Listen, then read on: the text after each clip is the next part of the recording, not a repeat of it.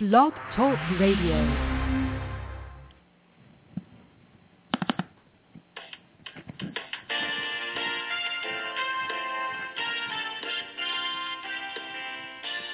Good evening and welcome to the Coffee Clash. The Coffee Clash and Special Needs Talk Radio Network feature outstanding programming for the special needs community. Our team of hosts provide educational interviews. Our shows are not designed to provide listeners with specific or personal medical, legal, or professional service or advice. Parents of children with health issues should always consult their healthcare provider for medical advice, medications, or treatments. Any show discussing rights and law for special needs children and special education are presented as general information and not legal advice.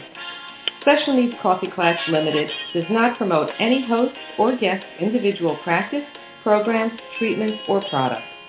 We thank you for joining us and are proud to provide excellence in broadcasting for the special needs community. And now, on to the interview.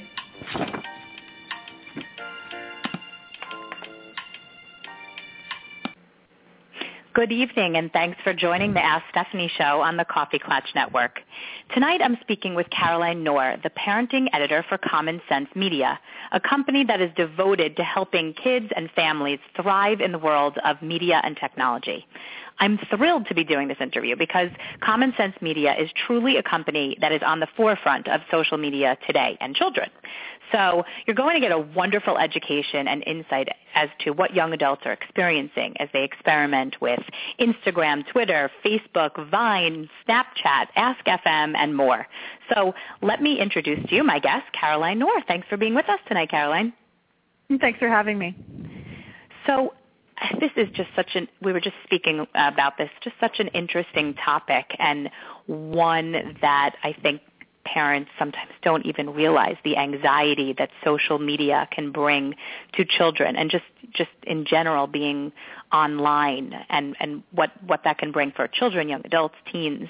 I know we were chatting a little before that we're both parents, and Caroline has a son that's 15, and as my listeners know, I have a child who's 12, 10, and 7, and so we're really in the thick of sort of navigating as parents what our children are doing, what we feel comfortable with them doing, what they're doing without us knowing, and really where parents, how much parents really know about what's going on and how much they don't. So, Caroline, I'm curious, at what age do you think kids are starting to dabble in social media? Oh, I think kids are starting to dabble in social media as young as 7 and 8 years old. I mean, there are websites that are designed for younger kids, like Club Penguin, and that's social. And then also kids at that age are also, downloading apps and sharing them, taking pictures and sharing them. And so it is starting at even the elementary school level.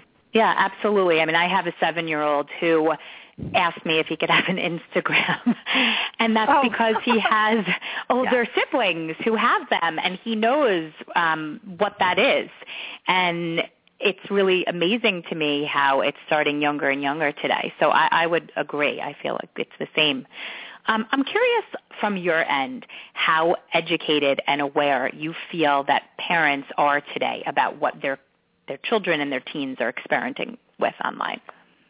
Yeah, that's a really great question. I mean, I think that it kind of depends on, I feel like it really depends on sort of your geographic region. I mean, I'm here in San Francisco, which is near Silicon Valley. So there's a lot of awareness of, apps and the latest apps, and, like even the developers of those apps are sort of local celebrities. So, we're sort of engaged. I think it also depends on just where your kid is going to school and what sort of becomes popular in their school. And that's why sometimes it's hard to say, oh, well, you need to watch out for this particular app because that's the bad one. It really depends on what kids get into. And as we know, an app here today, another one's there tomorrow. So it's exactly, that's ever right. changing. It's a fleeting, and Stefanie, that's why kids love this technology, because there's always something new, it's something exciting. fun, and something to sort of be ahead of, and you're ahead of your parents on it too, and things like that. And they love that. So for parents of teens who are listening who are not on social media, which I know for us, we really are so social media savvy, but believe it or not, there are many parents who I speak with and meet with who will look at me and say, honestly, I don't even know what you're talking about, or I just got on Facebook, or I don't even have, or maybe they just know about Facebook, but they really don't know. It's like a different language to them.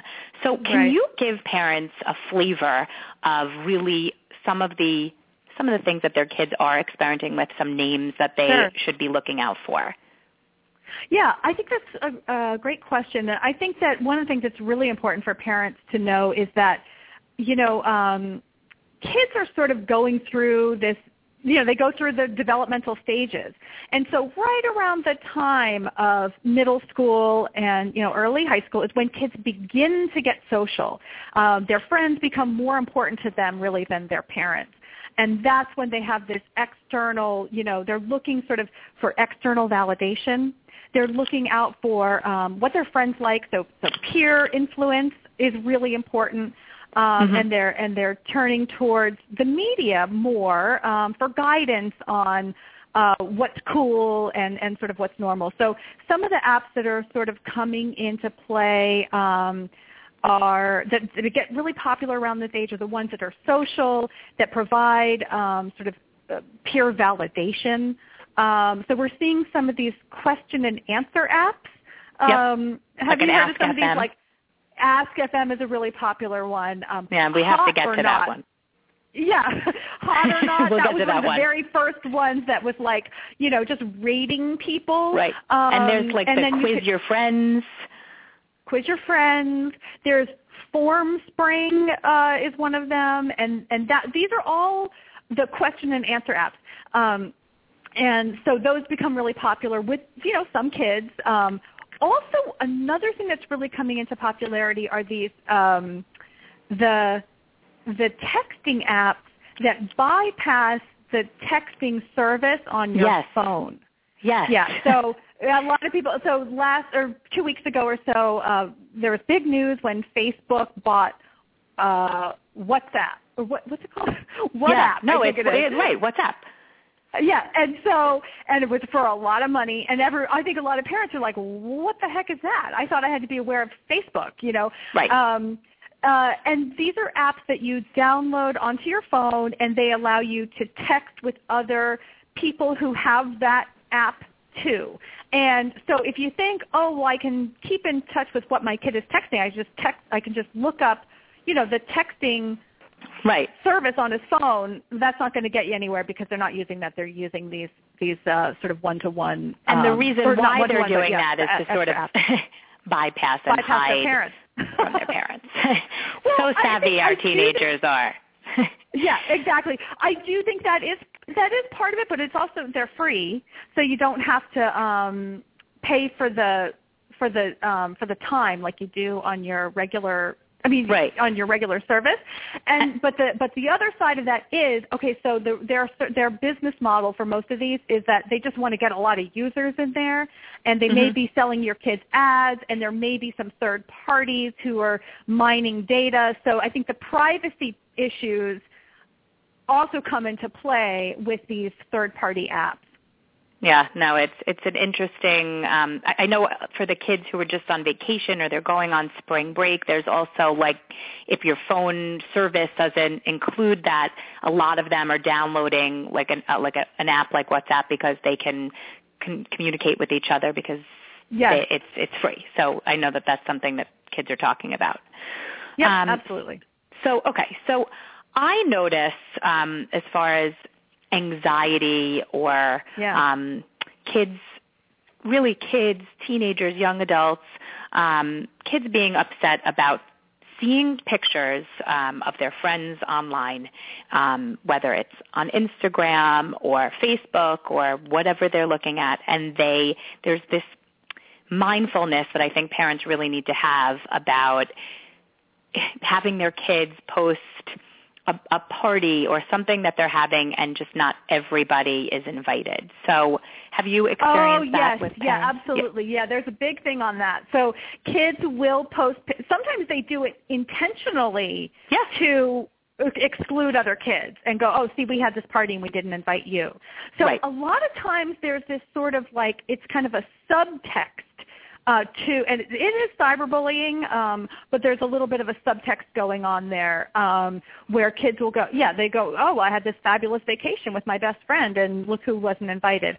Or they maybe it's just a family, and the kids in the family are like, oh, I went on vacation with my awesome family to, or even just like I noticed that Snapchat is used a lot for that, which is like, look at us, we're hanging out. And I was just talking to a mom recently about it where she was saying that her daughter received something from friends that said like, look, we're having a sleepover, having the best time, and her daughter wasn't invited. And her daughter actually was smart enough to show her mom and say like, why wasn't I invited to that, and why would they send that to me to let me know?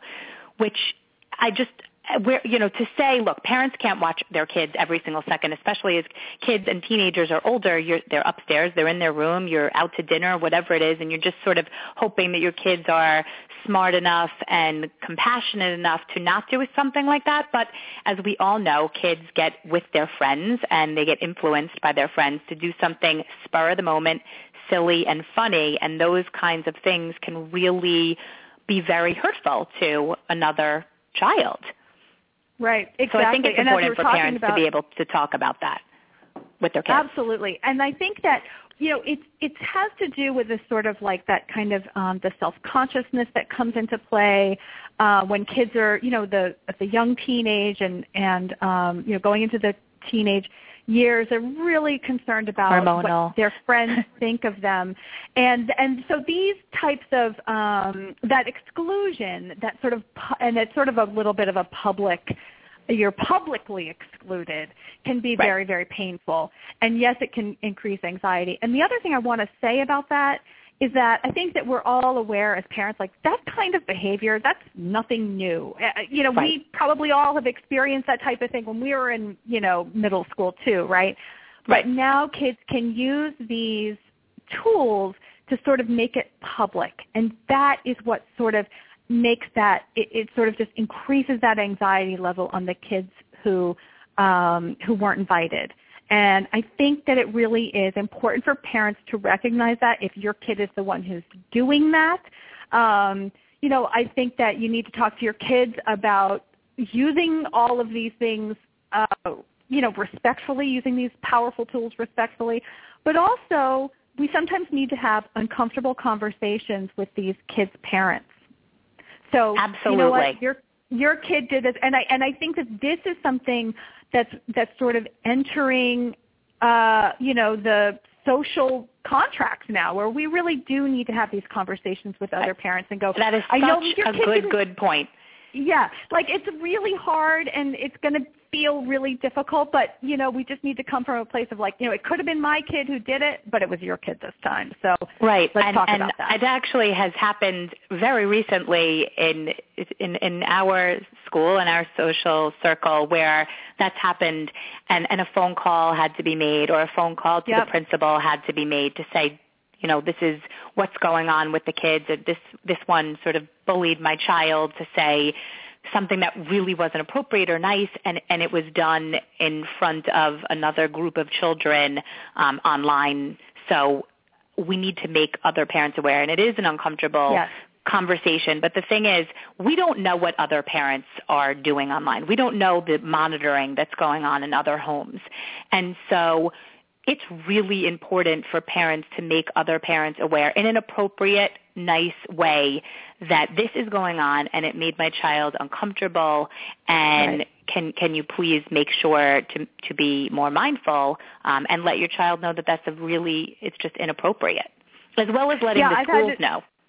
Yeah, I agree. I've had to do it myself. I've had to make that telephone call myself and talk to one of my son's friends' parents about something that their kid did. Yep. And it wasn't pleasant, and I really was trying not to be accusatory, and I didn't know the whole story. It's just like it's bullying. Absolutely, I've had to do it too, and I've had to bring a picture, which I think absolutely. And I think also what I was going to say is a picture, because I've had to do it myself, where you bring it to a guidance counselor or something like that. Kids say things in the moment that they may not mean, but they say them, and they're very inappropriate and very hateful and very nasty. And I encourage my children, please, I know that when you see something like that, it can be very nasty, but do not delete it. Please bring it to me and show it to me and take a screenshot of it, because I need to see that. Yeah, I want to make sure if you're showing this to someone, I need proof. So save it. Yes, you're absolutely that's right to do that. Yep, you're absolutely right to do that. And I think that, we're also talking about the sort of developmental phase that kids are in. And so, that they're also showing off. So kids are, absolutely. Kids are also, they're very concerned about what other people think of them, but they're also experimenting with these tools, and they're sort of going, well, what's my identity? And this used to be something that kids would sort of go through, and their parents would keep an eye on, okay, my kid's now a punk rocker and now they're goth, and what I mean? But now they're doing all of these experimentation phases online, and it's public. And so maybe they didn't mean it, but that's why we need to say, you know what, it really was hurtful because it was public. Your experimentation hurt my kid. Right. And I think also kids sometimes, I notice, really develop a social media identity, and their personality in person can be very, very different. And they have this different personality online because it's not in person, where they feel more confident or comfortable to be able to do something or say something that they never would be able to say or do in person. And I find that fascinating, sometimes in a good way, because you can have a shy child who really comes out of their shell and feels like they can communicate better through text or, online. But in other ways, sometimes you really can get this kid who really wouldn't say that kind of thing online, but like you said, are showing off to a friend and saying something that they really wouldn't say and they don't mean, but they're just saying it for the attention. So I think that's important. You bring up a really good point. Yeah, last year we actually did a study at Common Sense Media where we surveyed teens about the way they feel about their social media interactions. And the point that you just brought up was confirmed by that, what teens are reporting. They say that social media can make them feel less shy. So they are reaching out to other kids. They are bonding with other kids. And that is really important. And that is actually something that will help them develop important, communication skills that they are going to be needing for, the types of jobs that they're going to be getting and all of that kind of stuff. That's good stuff. Absolutely. But, that's why we need to talk to them about using these tools responsibly and respectfully and communicating in a way that that reflects how they want to be perceived and also reflects how they their own values. And again, yes, kids are going to be experimenting, and I think that we want to channel that energy and into more creative and sort of constructive uses of the technology than they might get into on their own. Right. You bring a great point. I wanted to talk a little bit about bullying because we've touched on it, but I just want to get a little bit more in depth. So I brought up the Ask FM before because I think it's an important one. I've spoken to the media about it and explained to parents if they don't know what it is, that this is a really anonymous way of bullying and really truly a breeding ground for social media bullying. And so if you could explain a little bit just about this and what parents what they can understand a little bit about it. Oh, okay. So Ask FM is it's a website and an app that allows you to register under a username, and you do create a social network. So you have online friends who are also part of this group that you're in. And what kids will do is they might post a question like, do you think, so-and-so is pretty? Do you think so-and-so is a slut? Do you think I'm pretty? So there'll be questions like that. You can ask any question and people will answer. I think that probably originally the idea behind this app, and there have been a lot of other, types of these question and answer apps, and sometimes they're really positive. And I think sometimes the questions, the original development was like, oh, this is great. You can ask any question in the world, and we can crowdsource all of the answers to that question. But, again, these tools can be misused. And when we're dealing with kids who are in this sort of very sort of like sensitive and vulnerable stage of their development, these question and answer apps, they can become obsessed with them. And they're obsessed with what people are saying about them. And we say it's anonymous, but it's not always really anonymous because kids might know who the other kid is asking the question. Right. And this type of, it is cyber, it's almost like that type of mean girl behavior that, we've all, heard about, like that happens sort of like in elementary school where girls are excluded. It's that type of thing where someone isn't directly named by their name, but everybody knows who they're talking about. Right. And that, I think, is really anxiety-producing because it's almost like this sort of, you don't know who your enemy is. And that almost creates I think that probably does create a kind of like a fight or flight, syndrome in a kid. An interesting book that I read that I really think all parents should read is Reconstructing Amelia by Kimberly McWright. Did you read it? I heard it's a great book for parents to read because it's talking about an unfortunate. There's really an unfortunate ending. Is that it really is talking about that what can happen and the severity of online bullying and the things that kids can experience and the pressure that kids feel from something like that. And I know you wrote an article that's on Common Sense that I read on how is cyberbullying different from bullying. And there were some things that I thought were really important, which is in-person bullying can cause both physical and emotional harm. Cyberbullying only causes emotional but can lead to physical. Or cyberbullying sometimes acts as anonymous, where traditional bullying is often clear who the bully is, which you sort of said. Cyberbullying can happen, and this is a very good point, can happen at any time, whereas a regular bully happens, kids go to school, and when they get home, they escape it, where kids in a cyberbullying situation can get a text, an email, a post, Facebook at any moment, and that's living in constant fear and anxiety, which is awful. Right. So I think that's important for parents.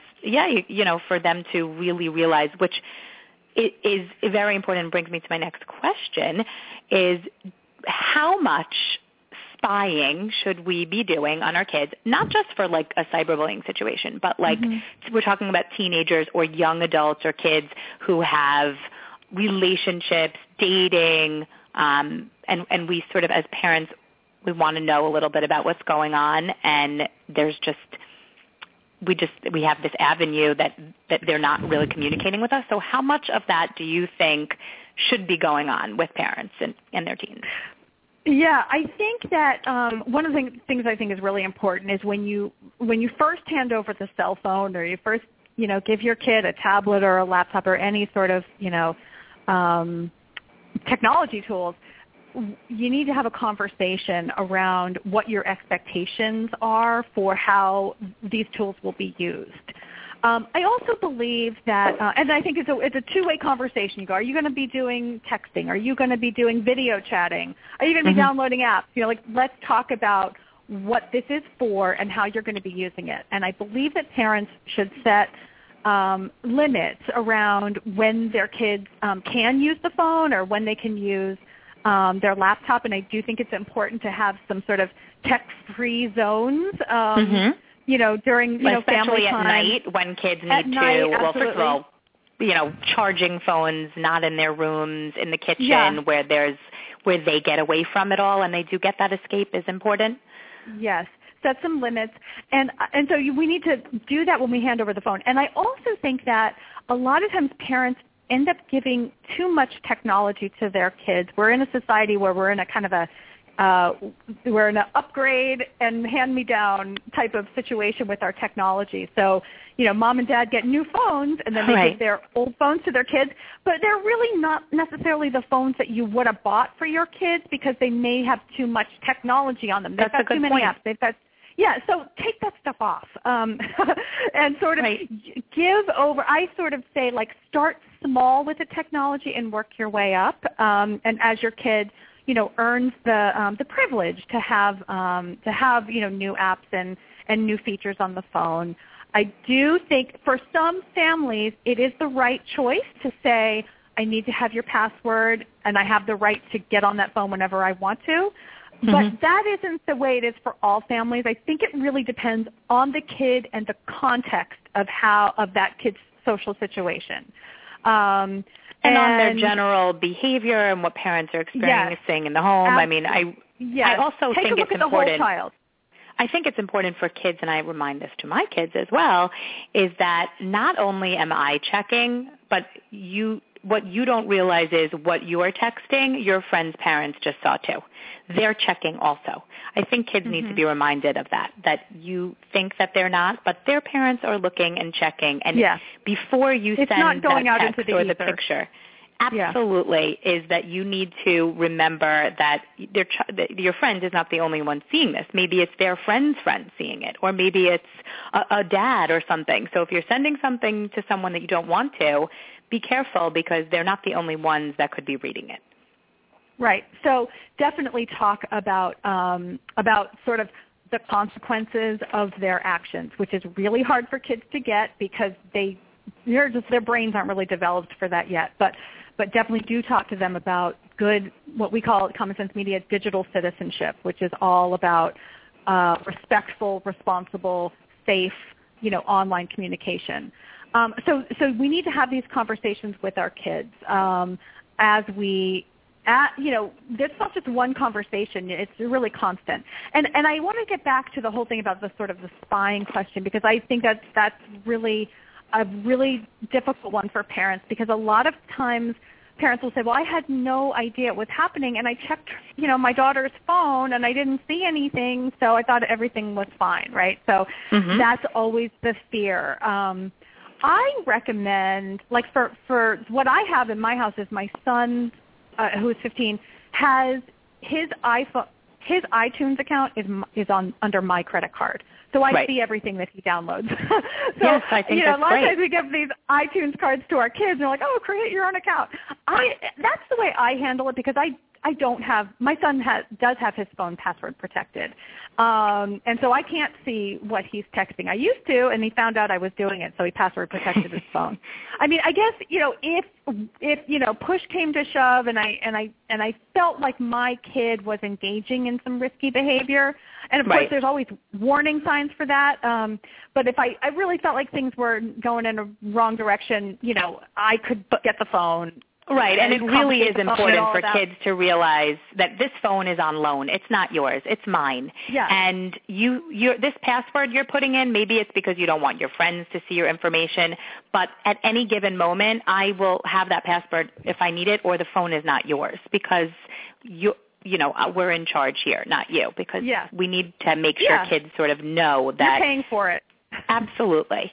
Absolutely. And I think it's just, it's like kids just don't really understand the consequences of their actions. And we're giving them a lot of technology. We're giving them the ability to post things to the world. So we are ultimately our kids' guardians, and we're their role models in the digital world. And we need to, start them off on the right foot because they are creating a digital footprint which can have an immediate impact on their reputation and their and you're really safety. Leading to my next topic, which is sexting, posting pictures that are inappropriate, nude photos. It's a big one, and it's one that I am sure many parents would say if we polled them, my child would never do that. And those are the parents whose children very well are doing it, in addition to the fact that, look, kids are curious today. They receive a photo that they know they shouldn't have, but it's racy and it's promiscuous and they're curious. And, kids don't have to get a Playboy today because they just go online and they see whatever they want to see.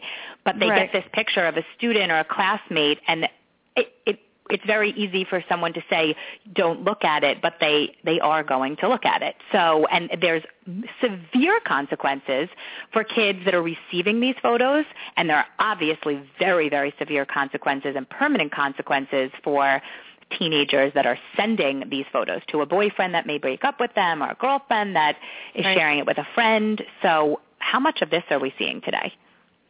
Yeah, well, I think quite a bit of it, and I think that the cases become, when it becomes sort of a news issue, then it's possible that a crime has been committed. I think that one of the things is we need to talk to our kids about keeping your privates private. Mm-hmm. And also, you can never, kids get into these situations where they think, oh, well, it's my boyfriend, he really loves me and he asked for this picture. Well, you can never assume that somebody on the other end has your best interest at heart.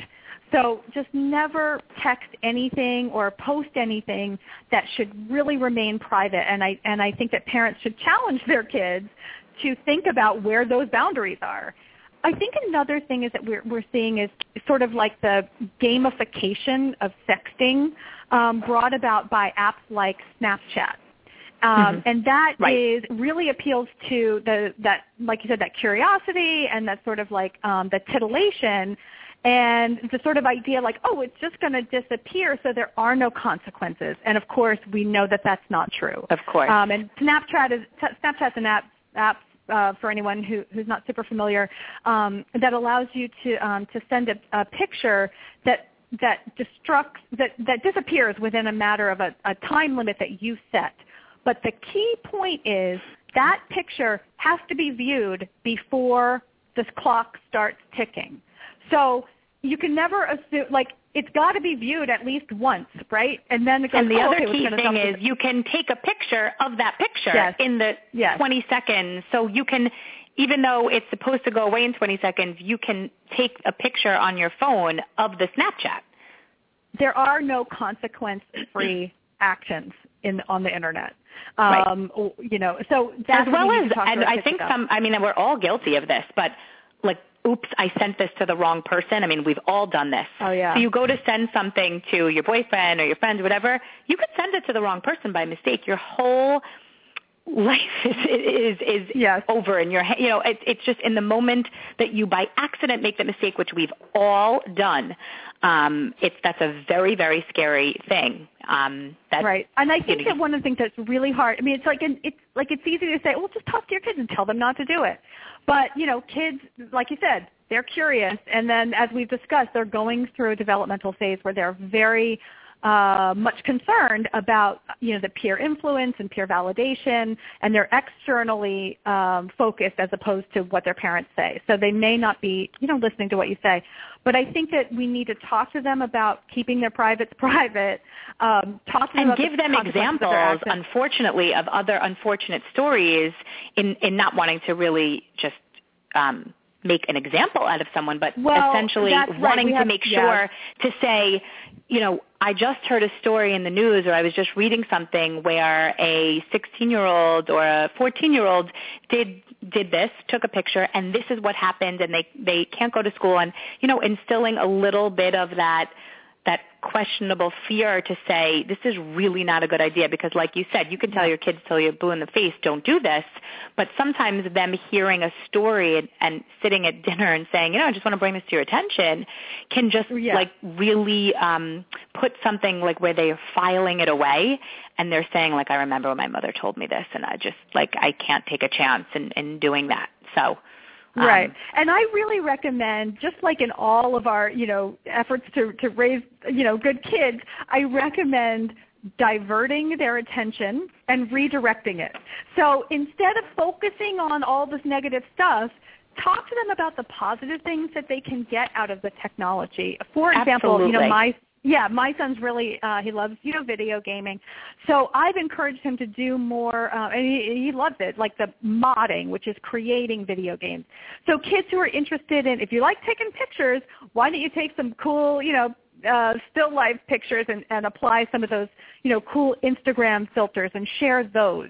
So get them to think about how they can channel their energies and their concern about peer validation into constructive, productive ways. And another thing I recommend too is I really love the idea of sort of affinity groups online. So instead of having your kid, be in some sort of like big group of, Instagram buddies who are just, kind of maybe not really using those tools appropriately, get them involved with a club and get them to create a social network around a positive activity.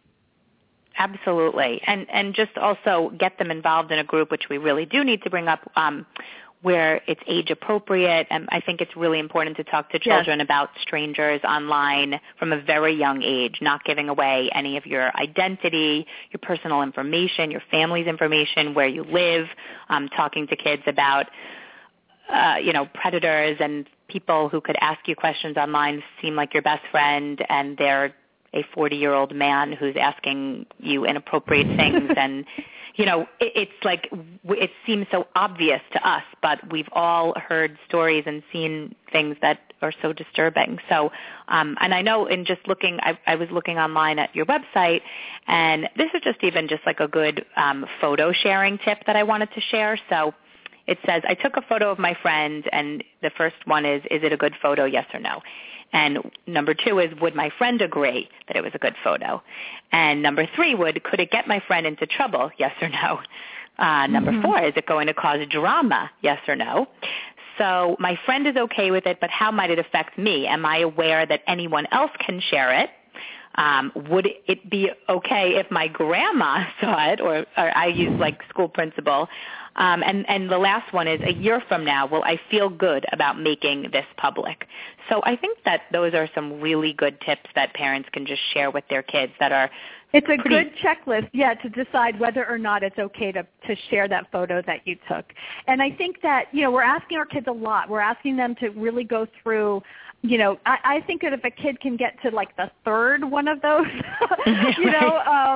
then you're doing a good thing. We just want them to begin to think critically about how they use this technology and think critically about how it affects themselves, their reputations, and their friends. Right, and not just parents, but teachers that are listening too. I think it's important for them to have some sort of a conversation. I mean, it's going on, so teachers have a relationship with their children and their students to be able to be mindful and remind children to be mindful of it as well, just in sensitivity and appropriateness. I think it's important for parents to realize it's not even just anxiety brought on from inappropriateness, but even just, and I wanted to bring this up because it's really it's the newest, hottest, popular song, which is #selfie, and it's all about the song Selfie. And I mean, it's playing all over my house. My kids love it. It does have a good beat, but it is all about taking a selfie and saying, and in quote, I have 10 likes in the last 10 minutes. Should I take my photo down?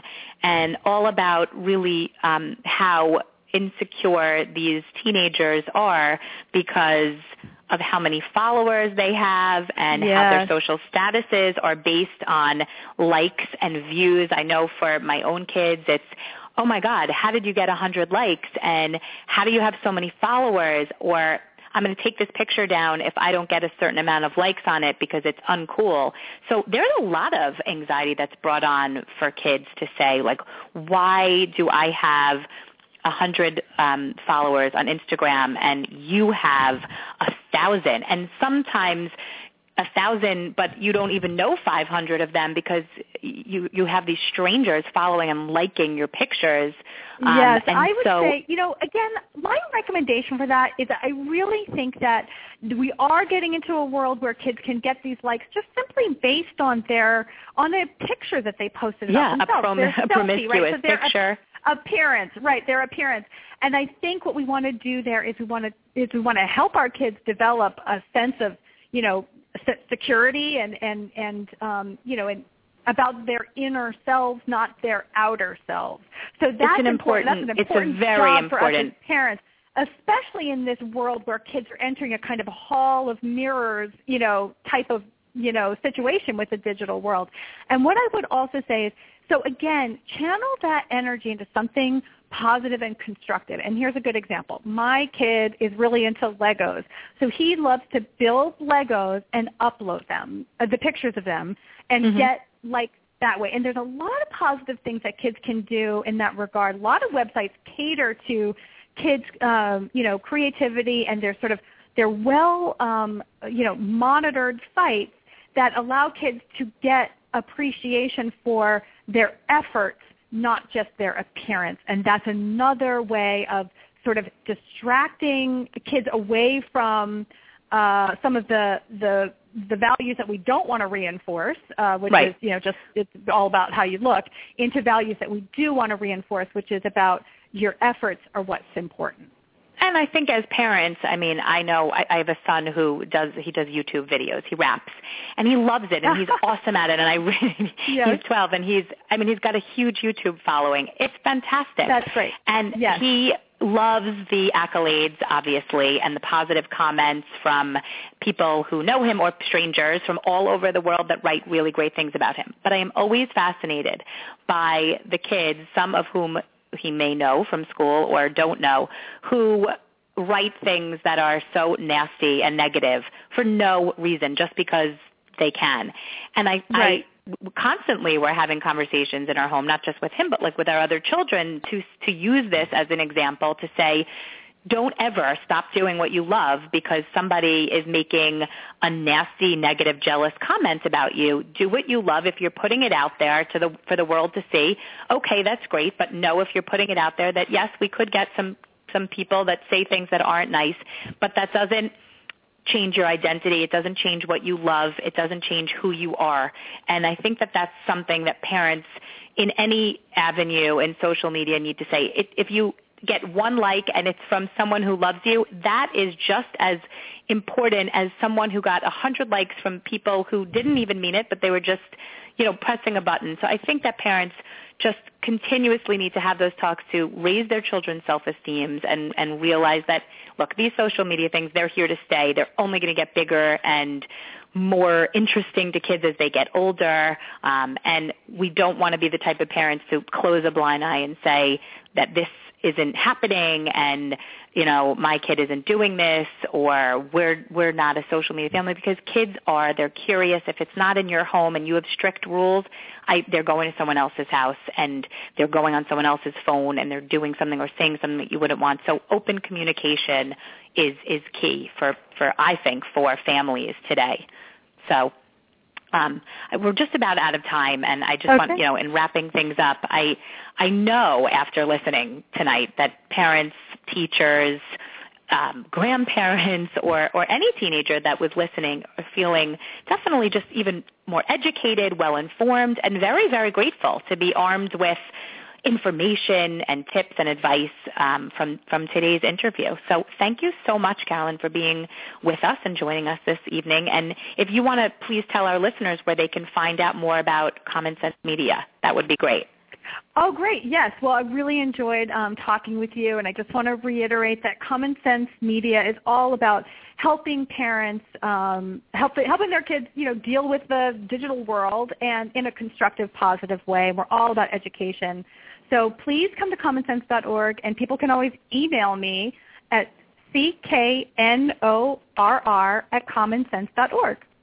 Fantastic. So for any questions about tonight's show, please feel free to visit www.thecoffeeclatch.com or my website, www.askstefanie.com. You can tweet me at Ask Stefanie with all of your questions and comments. Thank you so much for listening, and I really enjoyed our topic, and I look forward to sharing it with a lot of parents that I know, because it's an important one that I think we will be hearing lots more about in the days and years to come. So thanks again, Carolyn, and we'll speak soon. Thank you. Okay, bye-bye. Great.